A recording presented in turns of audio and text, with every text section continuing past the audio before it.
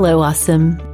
One of the best lessons I've learned about life in the past few years came from an unexpected place.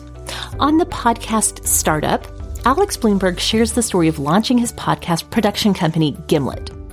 In one episode, Alex is talking with a business coach who tells him that the culture of a company is like a three-legged stool. The three legs are the tone set by leadership, who you hire, and who you fire.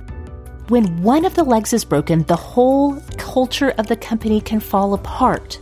Now, this was hard for Alex to hear because, like most people, he didn't relish the idea of firing anyone. But his coach helped him to see that when you retain someone who isn't a good fit for your company, you prohibit growth for your company as well as for the person who really needs to be let go. I've thought a lot about how this applies to our daily lives. The culture we create for ourselves isn't just the tone we set for ourselves. It's who we hire and who we fire. And so that means we need to have a willingness to let go of activities and commitments and even relationships that are not a good fit for where we are in this moment in our lives. Today's affirmation is, I am willing to let go when it's time to let go. I am willing to let go when it's time to let go.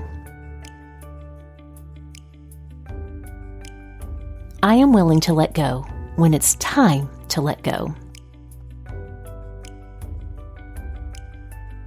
Think of a moment when you held on to something or someone longer than you should have. How did that choice to hang on too long cause a fracture in some part of your life?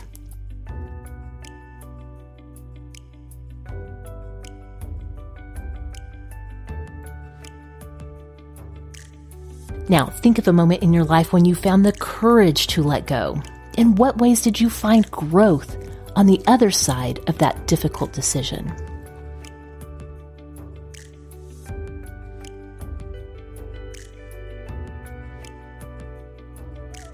In her novel, A Ring of Endless Light, Madeleine L'Engle writes, "It's hard to let go of anything we love.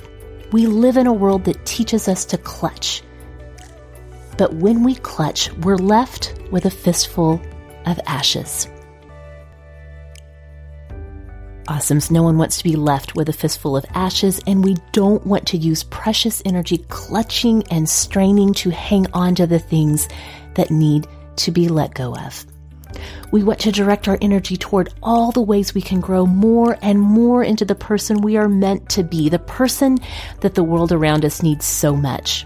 Though uncurling our fists may at times be painful, on the other side of that pain, there is gratitude for the courage to be graceful in letting go when it's time to let go.